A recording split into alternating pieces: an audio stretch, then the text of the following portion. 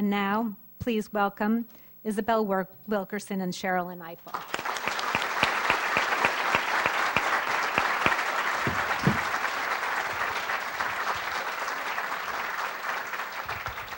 Okay, you've been here long enough, so let's get right to it. So I don't know how many of you have had the opportunity to read this extraordinary book. I read it on a trip to California and literally could not put it down. It is so compelling. And so I'm so excited to have the opportunity to talk with the author, with Isabel Wilkerson, about the book. I think it captures such an important part of American history, and I'm hoping that in this discussion we'll have a chance to kind of hear more about the context surrounding how this book was written, but that we really will have ample time for you to ask questions. And so I just want to jump right in by asking you, Isabel, to describe really how you define what was the Great Migration and what led you to want to write about it. Well, first of all, thank you for having me here. It is so moving and emotional for me to be here in Baltimore because this is the region of my birth. It was this region that drew my parents, my mother from Rome, Georgia, and my father from Southern Virginia, from Petersburg, Virginia. And so it is always so special for me to be here. It just means so much to me. There's a photograph that I found when I was a little girl of my mother and a childhood friend of hers from Rome, Georgia. And it shows two young women at the beginning, the cusp of life. And one, they're both looking like very Betty Davis. They're in these, their hair is just about this length, and they've got the curls, and they've got the padded shoulders, and the coats brushing their knees, and they're sitting together on a stoop on R Street in Washington, D.C. And they had both come up from Rome, Georgia, to the north, this is the north to people from Georgia. And one of them was my mother, who would go on to become a teacher in Washington, D.C., and the other was her friend who went on to become a teacher here in Baltimore. And so that photograph represents the migration in that one photograph from Georgia to the destination point, the receiving station, as it's known, for people from that part of the South to here. So it's very special for me to be here. And we used to have to we would come back and forth, obviously, to visit her and she to see us. So this is a really important part of my own personal background. The Great Migration is what I describe as the greatest underreported story of the 20th century. And I say that because it involved 6 million people who left all parts of the South for all points of the North, the Midwest, and the West from World War I until 1970, when the conditions that had fed the migration to begin with no longer essentially existed because the Civil Rights Movement ended the caste system under which they had lived. And during that time, essentially, it was a redistribution of an entire population of African Americans in the South, and it reshaped both the South and the North and all the destination cities that they went to, such that the majority of African Americans that you meet in the North, the Midwest, and the West are now descended from people who migrated as a part of that great movement. When the migration began in World War I, 90% of all African Americans were living in the South.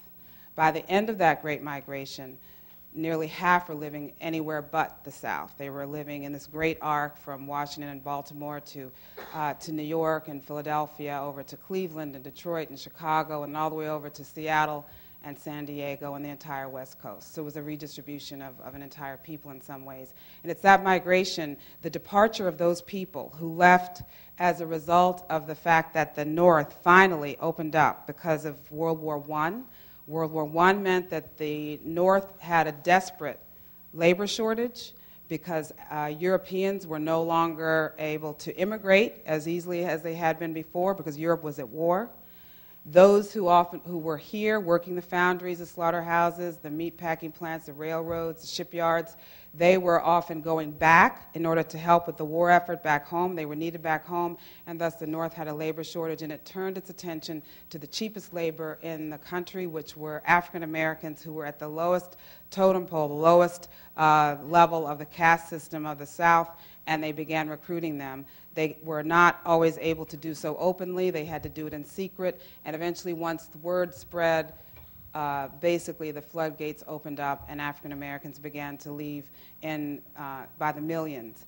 More people left the South, more African Americans left the South during World War I than had left during the 5 preceding decades, which had been the 5 decades between the World War I and Emancipation Proclamation. So these people were, in effect, seeking political asylum within their own country. They were in some ways defecting from a Jim Crow caste system, which had controlled their every move, and it was not recognized for what it was because it was in some ways under the radar screen, and the people didn't announce themselves. They were not having to pass through Ellis Island. They were not having to go through customs, so they could go under the radar screen, and it went undetected in many ways until there were so many that people began then to look at the socioeconomic challenges of this many people crowding into very narrow bands of land where they were limited as to where they could go, the health considerations, the overcrowding, all of that then became quickly an urban problem as opposed to truly understanding it as an immigration that occurred within our own country. And so that's one reason why I call it the greatest underreported story of the 20th century. You do something very provocative in this book in that, you were just talking about World War I, the beginning of the Great Migration, but you also offer this theory, you prove it, that it lasts much longer than most historians talk about. I mean, traditionally, the Great Migration is seen as a very short period, and you take it all the way up to 1970, which is its own comment on really when the caste system starts to transform things in the South and when the civil rights movement begins to really bear fruit. So can you say something about that?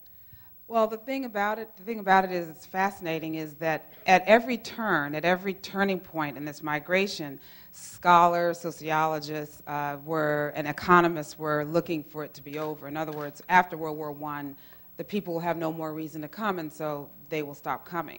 But actually, more people came after World War I than had come during World War I. So that each succeeding decade, they were coming in large enough numbers that by the time World War II arrived, actually more people, more than 1.5 million, arrived during World War II alone, that period of time, that decade, so that it was an unabated outpouring of people that did not end until 1970, statistically speaking, because nobody told the people that it was over. I mean, nobody told the people in Tennessee and Mississippi and Alabama that they weren't supposed to be coming anymore, that they actually know the migration is over and you're not to come anymore. No one told them that. In fact, it almost fed itself, because once people had a neighbor, an aunt, a great uncle up in the north, they now had opportunities and insights and connections that they had never had before. These people were in some ways imprisoned in a remote outposting, you might say, within our own country. And so they had very few ways of really knowing how to get access outside of this world that they were stuck in and that they wanted to get out of, but there was no way for them to get out otherwise. And one of the reasons why I talk about it as a kind of, I compare it to the immigrant experience, even though they were not immigrants. They were born in this country. They were the descendants of people who've been in this country for longer than most other people in this country. However, they had been forced to do something that was more like an immigrant behavior. And I describe it that way because they had the same yearnings as anyone else, and they had the same desires for something better as anyone else, but they had to act upon it in a way that was not what you would normally consider a citizen having to do. They had to create their own citizenship by leaving, and just by leaving they could experience the full rights and privileges of what they had been born to but had not been recognized where they were. So why don't you describe what they were fleeing from? Well, what they were fleeing from was a caste system that was so arcane and in some ways so bizarre in its specificity as to be almost beyond comprehension for us now. There are no references in the book to water fountains and restrooms. Had the Jim Crow system, had the caste system been limited to that, I don't believe that there would have been as many people leaving. The caste system was so well defined that it controlled the movements of everyone of all races from the moment they woke up to the moment that they went to sleep. There were reminders everywhere. For example, in Birmingham, it's now famously known that it was against the law for for a black person and a white person to play checkers together. It was against the law for a black person and a white person to merely play checkers together. Someone must have seen an African American and a white person playing checkers together on some park bench, and they must have been having just too good a time. And someone must have decided that the very foundation of Southern civilization was at risk, and we must not allow this. And they actually wrote that down as a law. There were, throughout the South, in courtrooms throughout the South, there was a black Bible and a white Bible to swear to tell the truth on. That meant that when a black person took the witness stand, there had to be a different Bible than that which had been touched by the white witness who had just taken the stand. They could not touch the same Bible. And the way that I found out about this was through a newspaper article in North Carolina, but it wasn't because they were writing about this new law or that the law was unusual or bizarre. It was understood and it was considered to be normal. It was not a bizarre thing to them. But the reason that it came to note in the newspaper was because a trial was in progress and they could not find the black Bible. They couldn't find the black Bible. That meant that the trial was disrupted at that time. And the judge said, since this is the law of our state, and this is a court of law, we will follow the law, and we need to find the black Bible. So the bailiff, all the other court officers had to stop what they were doing and find this Bible for the black person to swear to tell the truth on. So there was just an example of just how extreme and arcane and how specific and how at every turn there was something to remind people that they were of a different caste.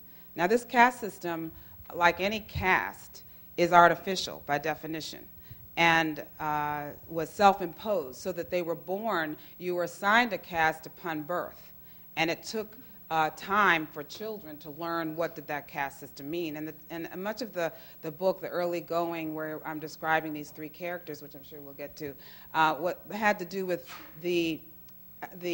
how difficult it was for children to understand why they couldn't ride on the swing in a particular playground like the other children, or why they couldn't drink from that water fountain, or why this particular platform, they couldn't stand on that platform at the railroad station, so that they couldn't understand. So you can imagine how difficult it must have been for parents to try to protect their children in that circumstance. But that caste system was in place from the time of Plessy versus Ferguson until the Civil Rights Acts of 1964 and 1968, and even then were resisted for so long that they didn't actually take effect in parts of the South until the 70s. So essentially this went on for a very, very long time.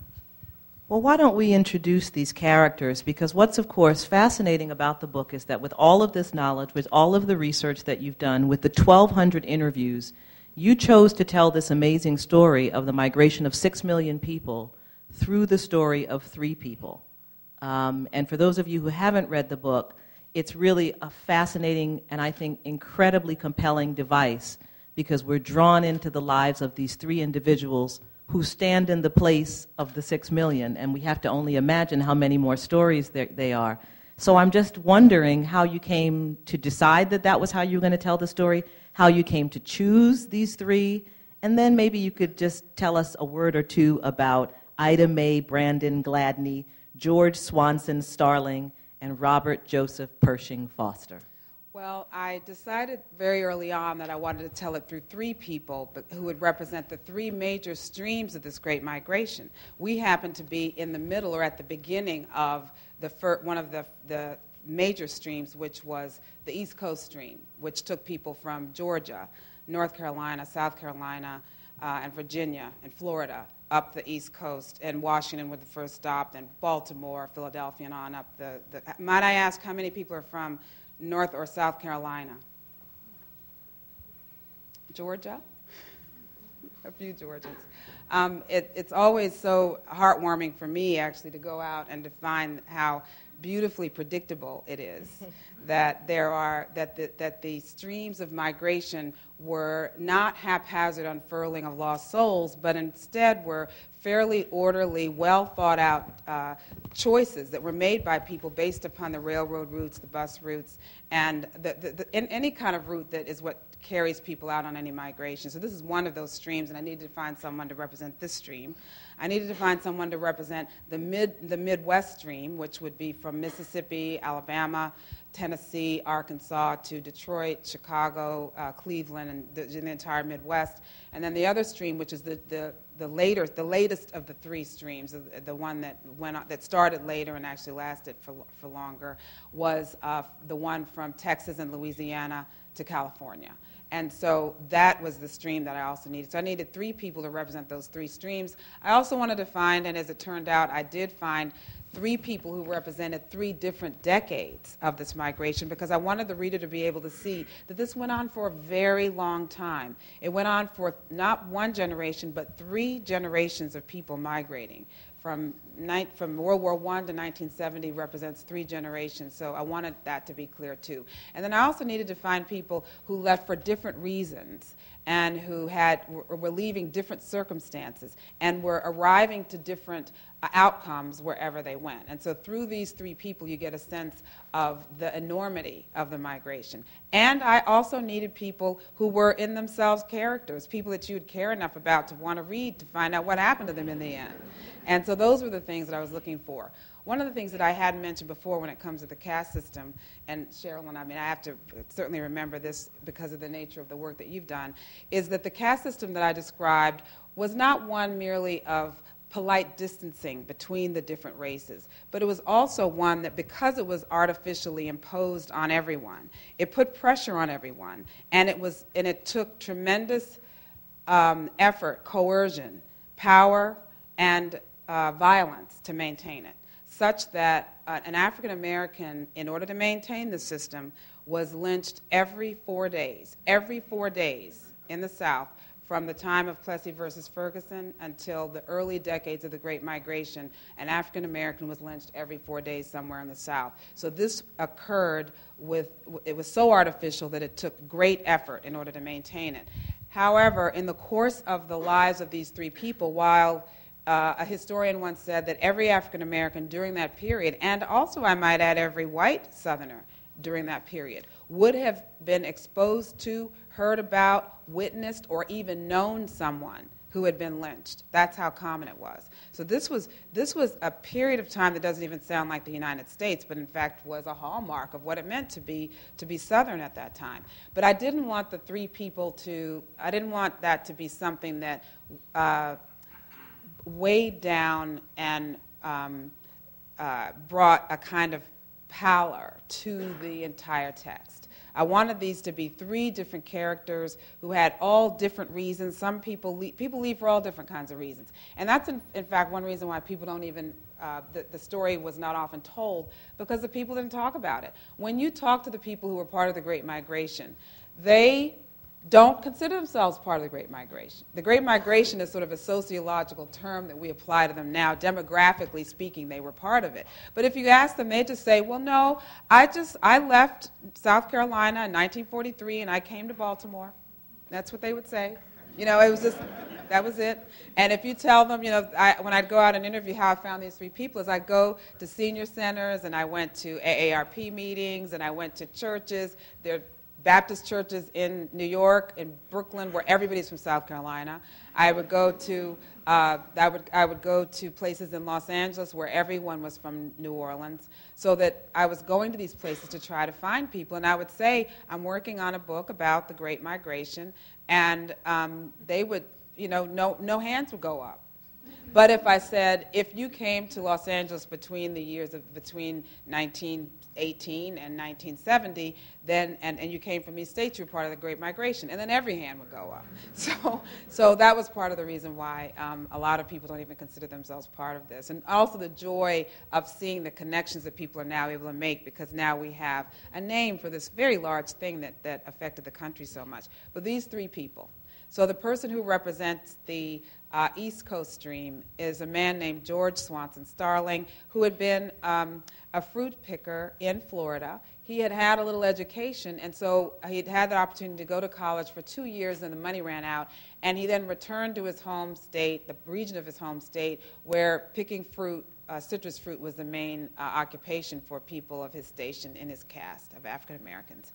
But he found that because he had some experience he was good with numbers, he could see how they were being cheated. The work was dangerous. They were having to climb up into 40-foot trees, meaning 4 stories high, in order to pick this fruit. People would fall out of the tree, break a limb or worse, and there was nothing for them.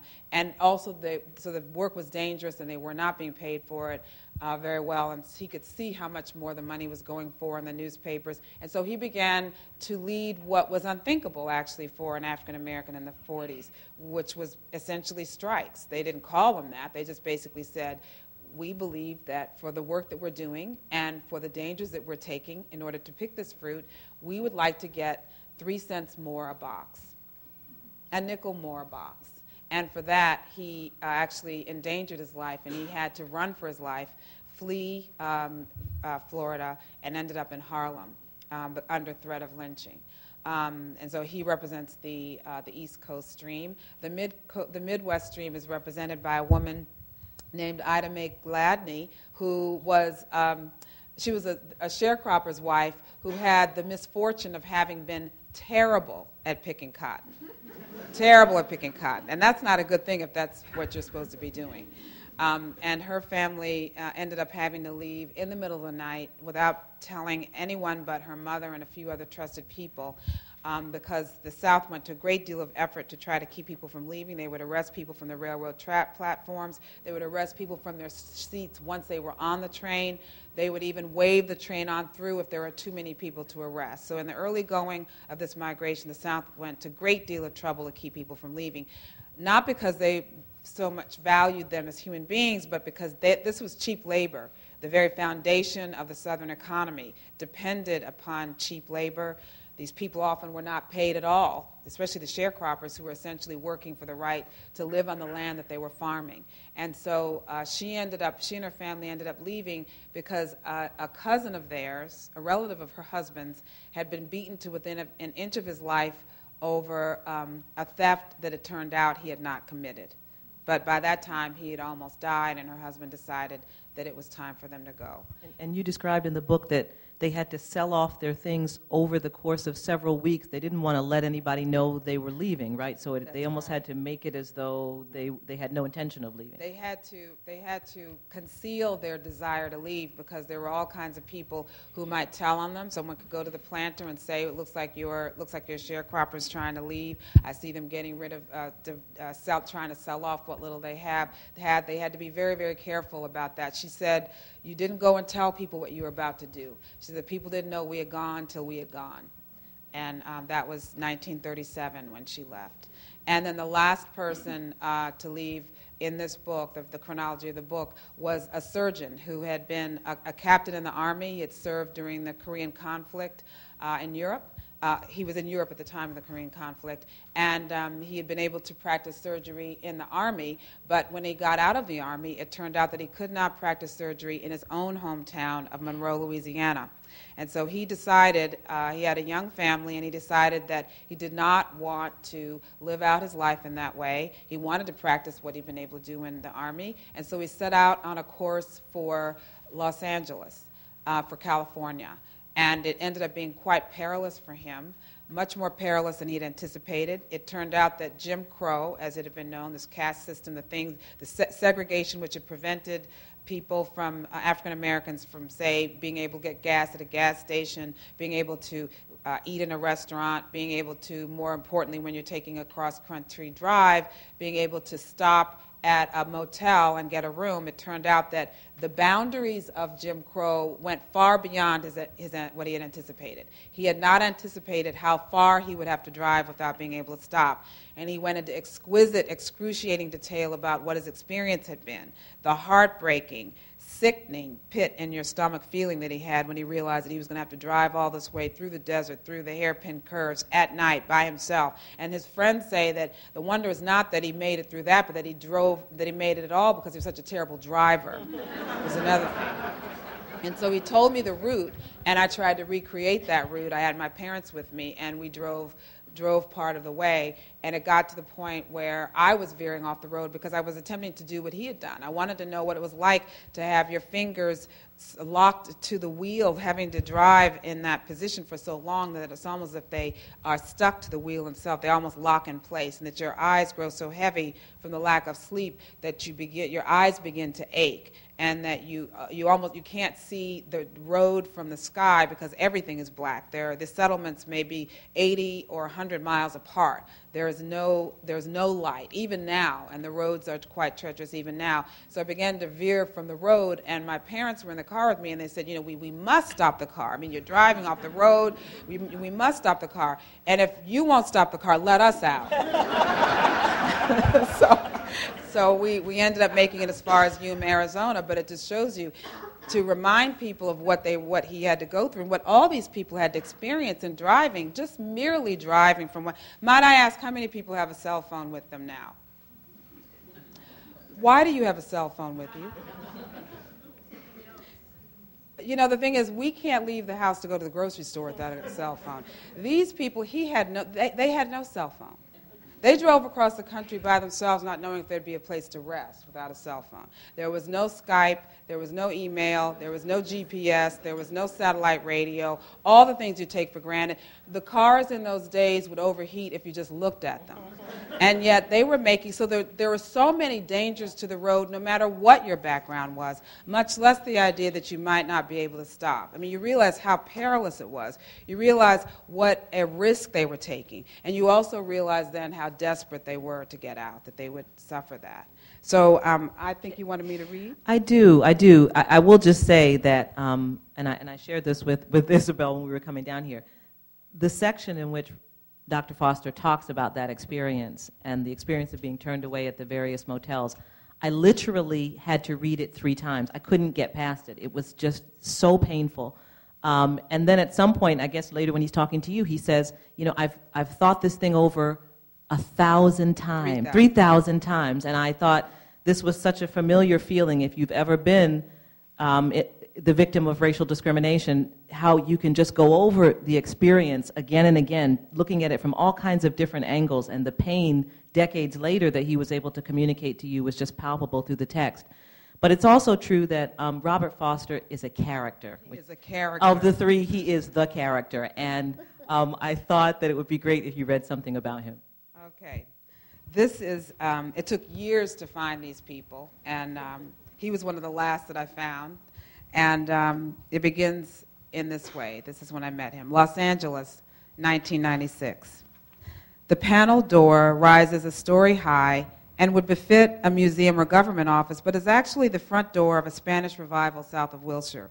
The door opens, and there stands a one-time bourbon-swilling Army captain and deft-handed surgeon who, now in his later years, is a regular at the blackjack tables and the trifectas at Santa Anita. But he is at the heart of it all, and perhaps most important, a long-standing, still bitter, and somewhat obsessive expatriate from the 20th century South, the heartbreak, Jim Crow land he chose to leave before it could reject him again. He is a Californian now, this Robert Joseph Pershing Foster. He is the color of strong coffee and has waves in his hair, which he lets grow as untamed as Einstein's, but then brushes back like the boys in the band. He's wearing a white cotton island shirt, loose slacks and sandals, the uniform of the well-to-do LA pensioner. He has the build and bearing of a Sammy Davis Jr. and not a little of the showmanship and delightful superficiality that seem to grow on people in certain circles of LA. Now, when I read this in LA, I thought to myself, oops, I meant to edit that out. But they actually loved it. They said, yep, we're superficial. We're superficial. Yep, you nailed it. He walked straight-backed and slew-footed into the foyer, past the curved faux gone-with-the-wind staircase and the East Asian pottery. He gestures toward the living room, an imposing museum of a space that dwarfs him in its volume, fairly frozen in the seafoam carpet and hot pink tulip chairs out of a sherbety Doris Day movie from the 50s. The whole effect is as starched and formal as the tuxedos he used to wear to the parties he threw for himself back when his wife Alice was alive and the money was raining down like confetti. He seems accustomed to people fawning over the place, and with the prim air of leading men of his favorite movies from back in the 40s, insists on serving his guests a slice of lemon pound cake and vanilla ice cream on Rosenthal china, whether they would like to have it or not.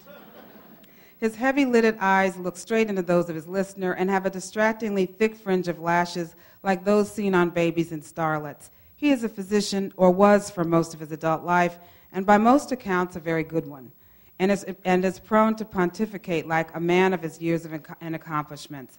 But he is just as likely to interrupt himself and check the time to see if he can still make the 1 o'clock at the Hollywood Park racetrack.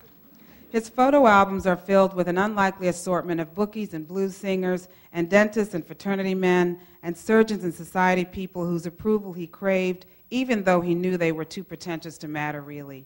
He doesn't say it because it would be gauche and hardly worth mentioning from his point of view, but there happen to be a lot of little Roberts around town, due to the fact that over the years he delivered a number of baby boys whose mothers were so grateful for his firm hand and calming reassurances at the precise moment of truth that they named their sons not after their husbands, but after the doctor who had delivered their babies.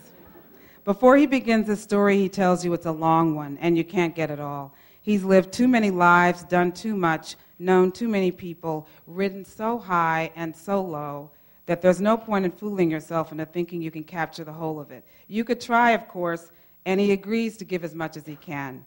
I love to talk, he says, a smile forming on his still chiseled face as he sits upright in his tulip chair, and I am my favorite subject.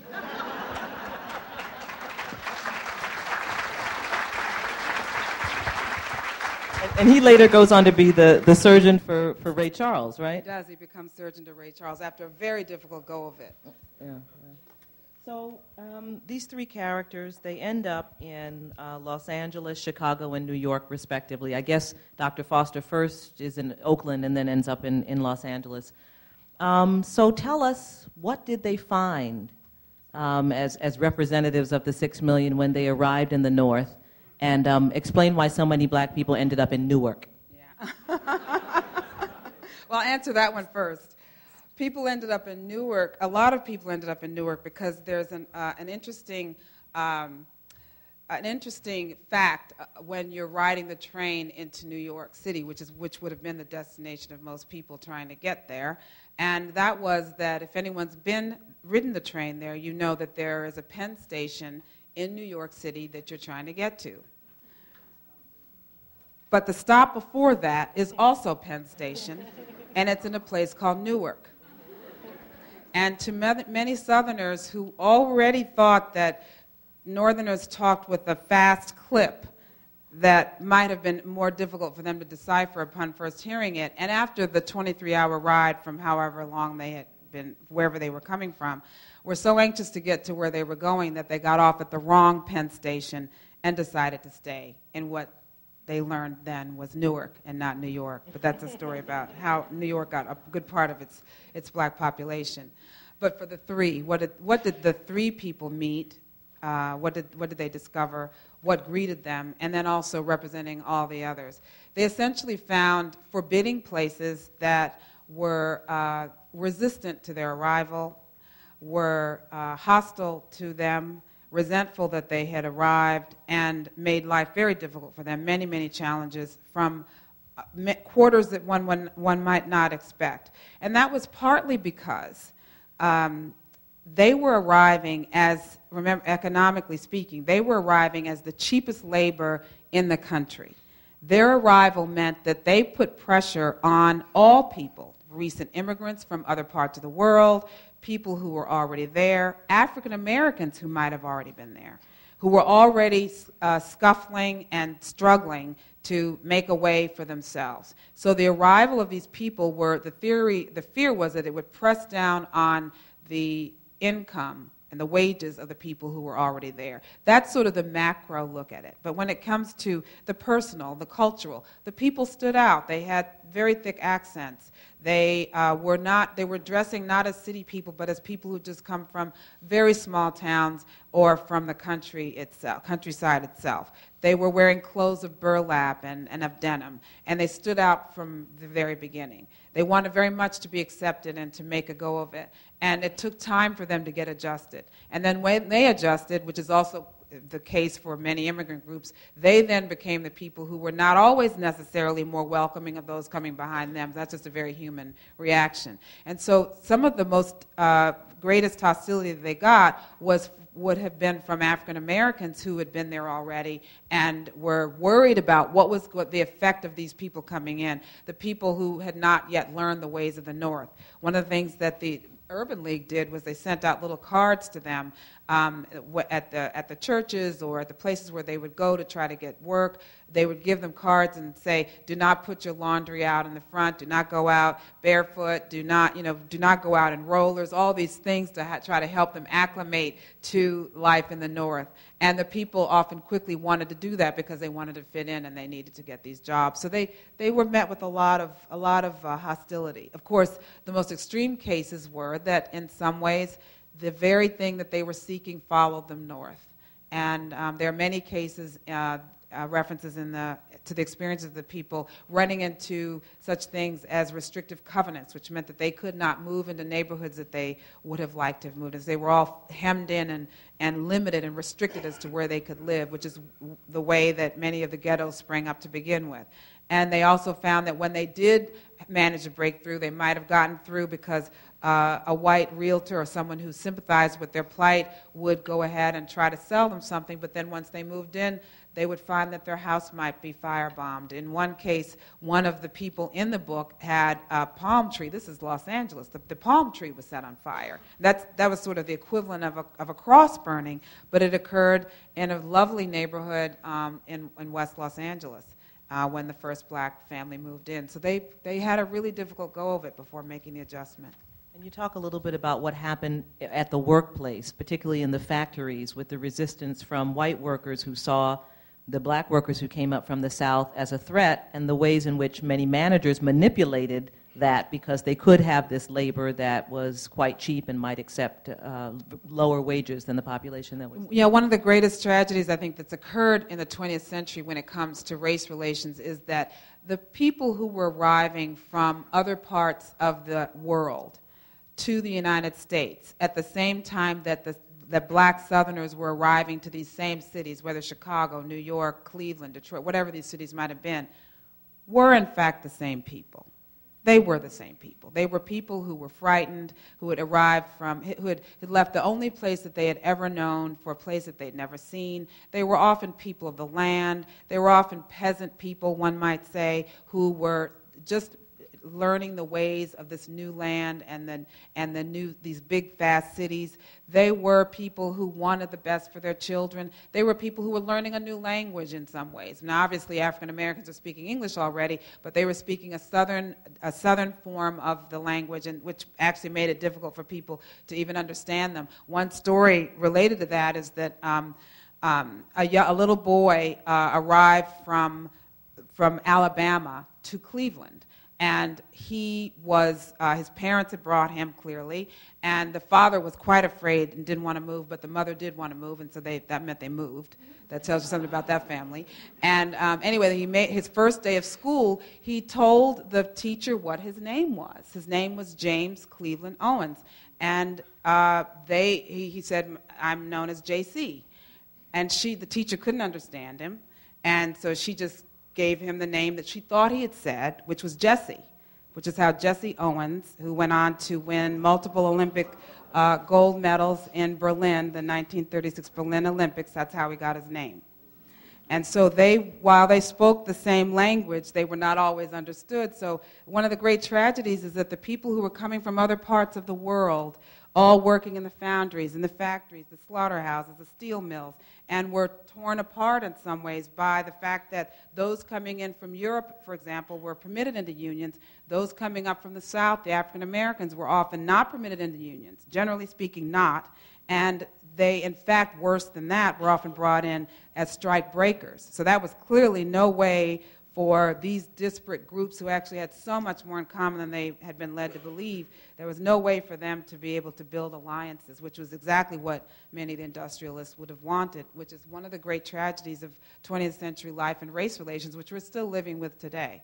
And so this is yet another way that this great migration, we're still living with the effects of the movements and the decisions of these people from long ago. Not that long ago, was within the 20th century.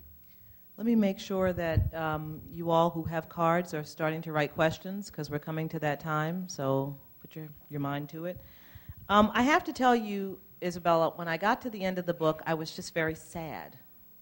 And I was sad because, and I really want to know your feelings about this, it seemed almost bittersweet. Things didn't necessarily turn out so great for all of these characters.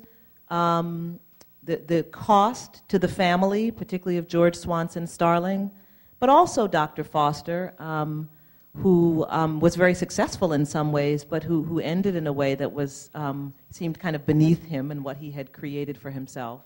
I wondered if you could say something, not only just describing it, but also your feelings, because you were talking with Dr. Foster at the end of his life and knew the kind of pain that he was in.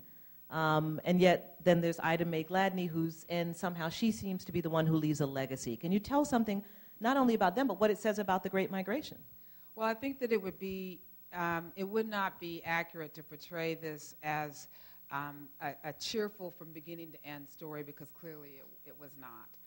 It's a human story, it's a universal story, and life can be tough all the way around, and it certainly was tough for them. When I talk to people who've read the book, they often say they're sad because they've grown to love the people or feel invested in them, and they hate to see the story end because they've kind of grown to love them. But I don't view it with sadness. I feel so honored to have met them, just absolutely humbled and honored to have met them. I feel humbled and honored and inspired to know what these people went through and the sacrifice that they made, so that maybe not for themselves, but their children and their grandchildren might have a better life. And in some ways that all Americans benefit from the sacrifices that they made in ways that we don't often think about.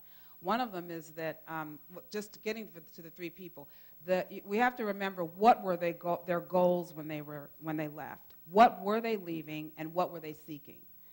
Their goals were so very modest that it didn't mean much. It didn't take much for them to be successful in their definition of success, when you think about it, because they were leaving a caste system where there was so little left for them there that it had to be better wherever they were going.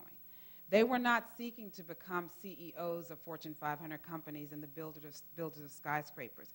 They were hoping that they'd be able to walk down the street free. George Starling himself said, "I was hoping that I could live and stand as a man and not worry about being lynched at night." And living out his life, that is what he got.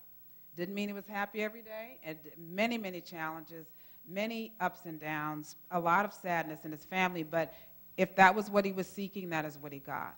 I think when we look at the Great Migration on the whole, the legacy is, as for any immigrant experience, what is it that is there, what is it that we have left to show for all of their sacrifice? And what we have to show for it is, in some ways, the civil rights movement itself, because the civil rights movement would have happened, which also led to other freedom movements that we now take for granted, to the opening up of the world in so many ways to people of color and immigrant groups, to women, to gays, to so many groups that were able to build upon the great sea change that occurred in the 1960s. There were places that African Americans could go, those who decided even to stay. When they began the effort to exert their attempt toward freedom, which they could not have done earlier in the 20th century. When they began to do that, they now had options themselves. They had places that they could go. They had relatives and people that they knew in the North that if things got very difficult, they could escape. They also had the opportunity, as did Martin Luther King, to actually see and feel what freedom felt like. In other words, he had the opportunity. He went to Boston University. He went to graduate school there. He met his wife, Coretta Scott, in Boston, and he had the opportunity to see what it's like to actually interact with whites as an equal. And it was after that experience that he returned to the South and made changes that, of course, made history. So this great migration opened up a way over many, many decades' time that created and put more pressure on the South to ultimately change. So I think we owe the civil rights gains of the 1960s to the slow effort, slow but steady departure of so many people to other parts of the country. We owe the civil rights gains to the decisions of these individual people. So, and the other thing is that these people were often sending money back home. They were sending back money much more than they could even afford to the people back home, not just to help them with clothes, but also to help support the civil rights movement. So all of these things combined meant that North and South, Northeast, Midwest, West, and in the South, there was change coming that took a long time, but the migration was a part of it. And when it comes to our culture, American culture was changed forever as a result of this migration, because these people who had been held down in the lowest caste, many of them had the opportunity to grow and flourish creatively in ways that they would not have in the South. For example, B.B. King, the names B.B. King, Louis Armstrong, Richard Wright, the great bard of the 20th century and of the Great Migration. All of these people were people who had migrated from the South to the North, and they were able to flourish creatively. But it was the children. The children helped change the face of American culture in ways that we often take for granted. Toni Morrison, we're in this great library. Toni Morrison, had her parents not migrated from Alabama to Ohio, would not have been able to walk into a library and do the simple act of taking out a library book. She would not have been able to do that had her parents not migrated. And of course, if you're going to become a Nobel laureate, you kind of need to be able to read, and so it helps. And so that was one out of many, many examples. August Wilson, Romare Bearden, Jacob Lawrence, all of these people in the arts were the children of people who had migrated from the South to the North, who had the luxury of being able to grow creatively, that they would simply not have had the opportunity to do had they been on a farm out in the middle of the country in Alabama or North Carolina.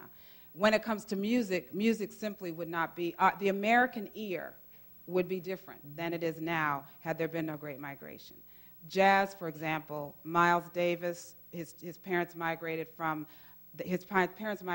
Arkansas to Illinois, where he had the opportunity to be able to practice and to learn, to have the time to be able to practice and to hone his genius.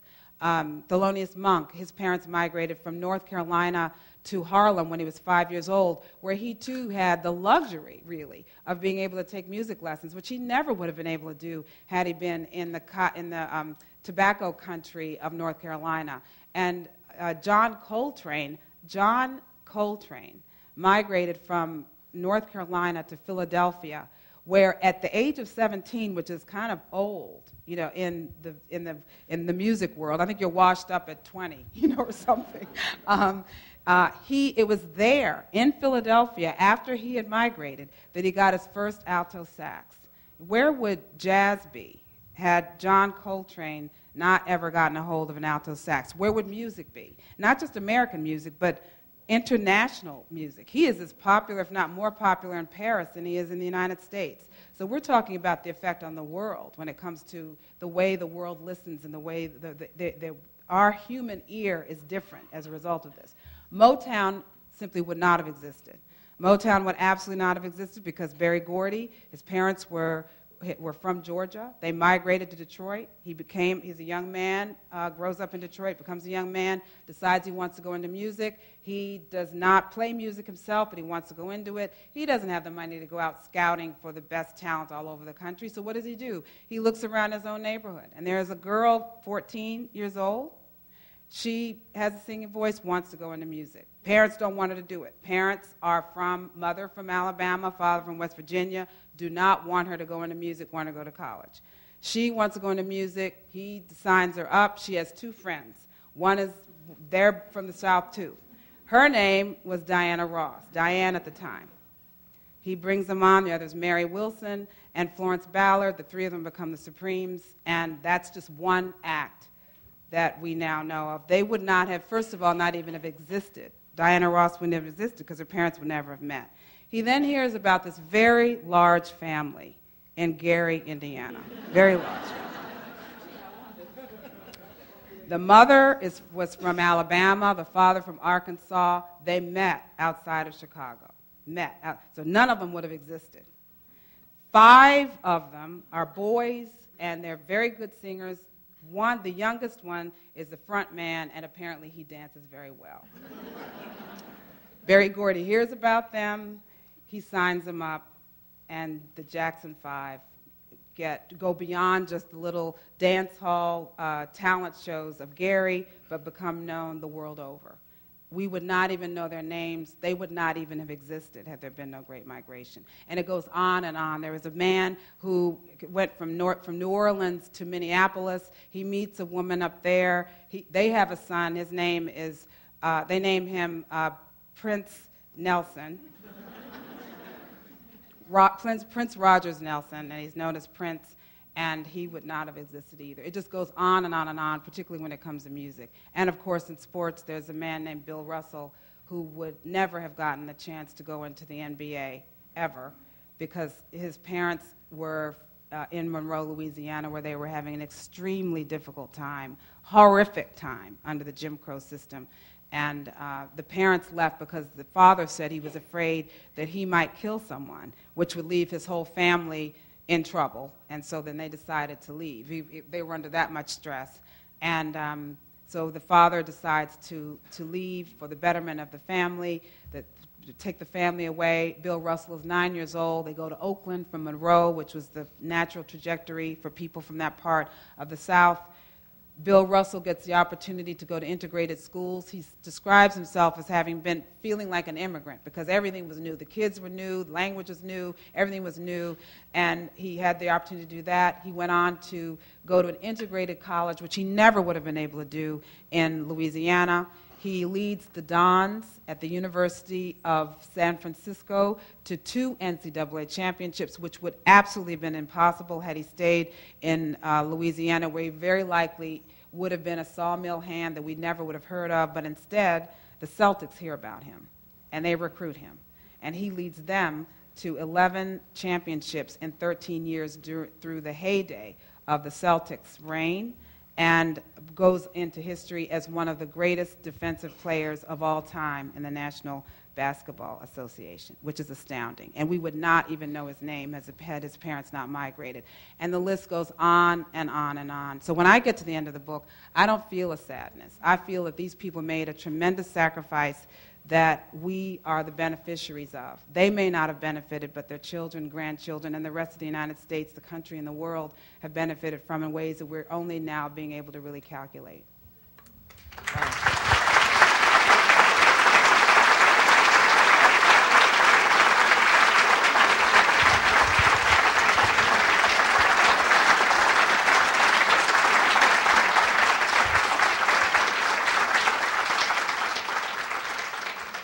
And it's all in the book.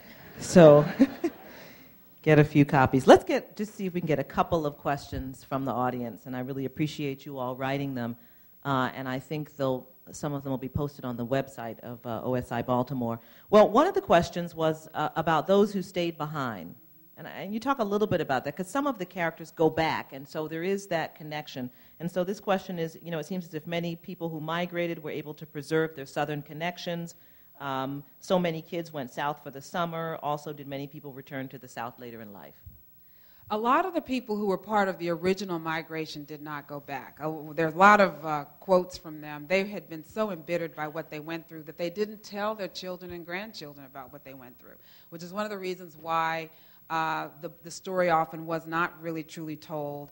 A lot of the people who are reading the book now are now feeling this desire to go and talk with their parents and grandparents about it because they had not heard these stories growing up. And so there's a lot that often wasn't said. I want to make sure I answer the question, though. You're talking about the people who stayed? Yeah, but the people who stay behind in the South. Yeah. And I get actually a lot of emails from people saying that their parents might have already passed away or their grandparents might have passed away, though those who actually participated in this is a dwindling generation. And I encourage everyone who has relatives, and I say everyone of all backgrounds and ethnicities, because there's an immigrant background. Migration is to be human means often to migrate. And everyone on the continent is here. Even Native Americans are here because someone came across some body of water to get to this continent. And so it's in all of our backgrounds, and I encourage people to do the research and to find the people, the oldest people in our backgrounds, whether it's a grandmother who came from Ireland or from Taiwan, wherever it might be. But getting to the people who stayed are often the keepers of the culture. So that a lot of this means that when people come to me and say, what shall I do? I often say, go back to where they came from. And there's a great deal of interest in genealogy right now, and so many people are having to go back to where they came from. So that means for some Americans, it means going back to a particular county in Ireland. For some people, it means going back to a province in China. And for African Americans, it might mean going back to Alabama. And that's what I'm suggesting, because there are often cousins or relatives who are the keepers of the culture. They may be the ones who kept the family Bible because the person who left wasn't able to carry it with them. And so the people who stayed often have maintained that culture in a way that I think provides a ready source of information for us. And people did need to stay. In fact, there are a lot of quotes in the book from people who are, in some ways, a Greek chorus. If you get the book, it's almost as if you have an anthology of references of what people have said about the migration over the years. There are quotes from James Baldwin, Ralph Ellison, Zora Neale Hurston, and from newspapers in Macon, Georgia. What were the planters saying about this migration while it was going on? And there's a quote from someone who stays in the South who says that, well, we have to stay here so that you all have a place to come back to when you want to come back to. And that's a beautiful thing. That's a beautiful thing. Oh, goodness. There's so many good ones. I kind of like this one. The questioner asked, in addition to the primary story of the Great Migration, do you think that the underreporting of the story, because that's how you started out by calling, so I'll just kind of paraphrase the question. Why is it so underreported, do you think? What is the reason? Well, as I said, one is that people didn't talk about it. It was just that painful. When people left, they left for good. And they left and didn't look back. And when they left, some people changed their name. One of the characters in the book, first half, he's known under this name. Second half, you as a reader have to get used to him under another name because he changed his name. Some people, those who could actually pass for white, made the ultimate migration and just went. Great migration. Great migration. They actually migrated not just to another state, but into another race. And so there were all different things that people did when it came to leaving. And I want to make sure I answer the question. Well, I think you have. Okay. I think you have. So what brought about the end of the Great Migration? You said you alluded to the civil rights movement, and is that really it to your mind? Yes. I'm sorry. To your mind, is it the civil? I just think I'm in my living room talking with her. I'm sorry. You all are here. Hello. What brought about the end of the Great Migration? You referred to the civil rights movement and the the new civil rights laws and the beginning to come into effect in the 70s. Is that what brings about the end of it? Yeah, there's a quote there's so many quotes and comments in the book that as much time as I spent working on this, I remember them almost without having to look at the book. And one quote was from a study that was done by an economist during the World War I era of the migration. And he went to Pittsburgh, and he talked with the people who were clearly there and needing to get out, and they were doing the work that was necessary for them there. It was so crowded that people had to share, they had to swap beds. They almost had to switch beds, meaning that they could rent the bed for 12 hours. And then when their time was up, here comes the morning shift saying, you got to go, because now I got to sleep. So that gives timeshare a whole different meaning. But these people clearly were there for a reason, and this man, the economist, did some interviewing, and one man said, if there had been any way, if I had any choice of what to do, I would rather have stayed. I would rather have stayed. And so the people really did not, they would have preferred to have had the place of their birth, the land of camellias and jasmine and crepe myrtles and china berries. And the mother and father, remember when they left, and this is the background of everybody in this room to some degree or other, we're here because somebody had to look into the eyes of their mother and their father, not knowing if they would ever see them alive again. And that mother and that father who chose not to leave did not know if they would ever see that son or daughter alive again. And sometimes people would not hear from anything about their parents, because remember, this is before email, no Skype. Even long-distance service was expensive, and far too expensive for people who were just barely making it in the new world. And so sometimes the next that they would hear about their parents would be a telegram saying that your father has passed away, or you need to return, your mother is very ill, gravely ill. You must return home quickly. So this was true, in some ways this was a break that was very painful to have made. And when the people left, they really left for good. And it had to have been a horrific thing to force people to have left something that extreme, the only place that they'd ever known. And the thing that ended it was when the conditions that had propelled the people to leave to begin with were no longer in place. And that was when all the whites only and colored only signs went down, when people could vote, when people could walk into a grocery store in the front and order up a pound of meat, or be able to be served at a restaurant. When all those things changed, that's when the South opened up and the migration statistically ended. That's just a fact. And it was also when what we now see as a reverse migration began to take hold. The reverse migration is in some ways maybe one of the greatest legacies of the original Great Migration, because it helped to open up a way for the South to change so that the people could begin returning, meaning often the children and grandchildren who are in some ways returning to a place of spiritual and ancestral meaning. And also, of course, they're following also the path of so many other Americans, because the South was a place, the Sun Belt economy was thriving. So in some ways, that's the connection North and South between them. There's a really tough question here, and it actually reminds me of the story of George Swanson Starling. The question was, what became of the drive, discipline, and self-knowledge that were an integral part of our community that deteriorated into a drug and crime culture? And maybe the story about George Swanson Starling kind of is encapsulated in that question. That's a great question. And the fact of the matter is, the people who came up in this Great Migration had no idea what they were entering. No idea. There is nothing that could have prepared them for the harshness and the unremitting heartlessness, you might say, of what the large numbers of people gathered in too small a space can do to the human spirit. And they had, in some ways, this kind of resolve that always occurs with the first generation of immigrants. The first generation, failure is not an option. It absolutely is not an option, because they can't go back and have the people say, see, I knew you weren't going to make it.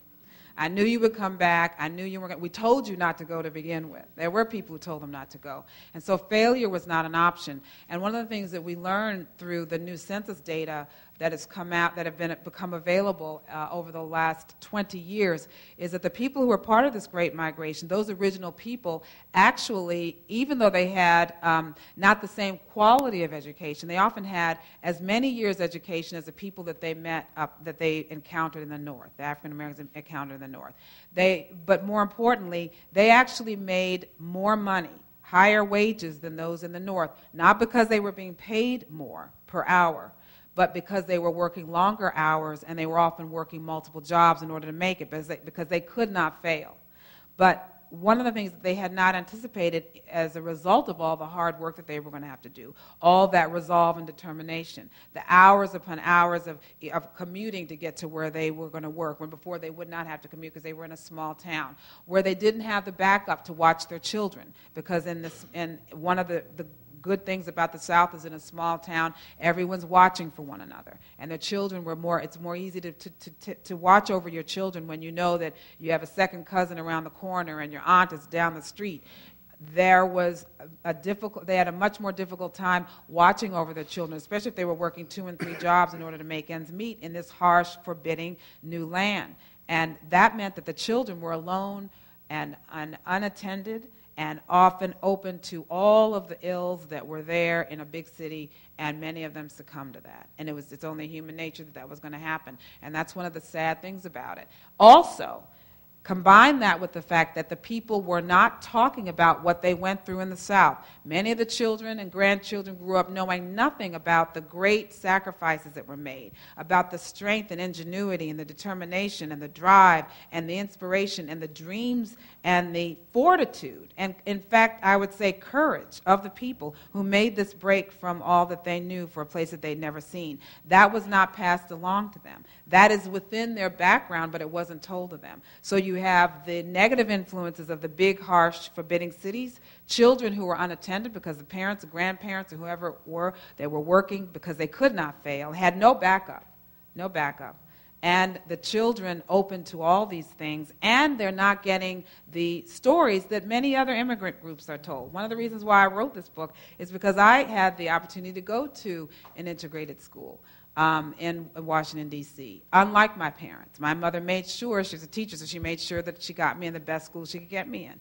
And when I went there, I got the chance to hear and get to know people from other backgrounds and other experiences, other parts of the world, and I heard the stories. St. Patrick's Day was the day when people talked about the great-grandfather, the grandfather had come over from County Cork and or Kerry and with a dollar in his pocket, and they did this and they did that and educated their children and all that.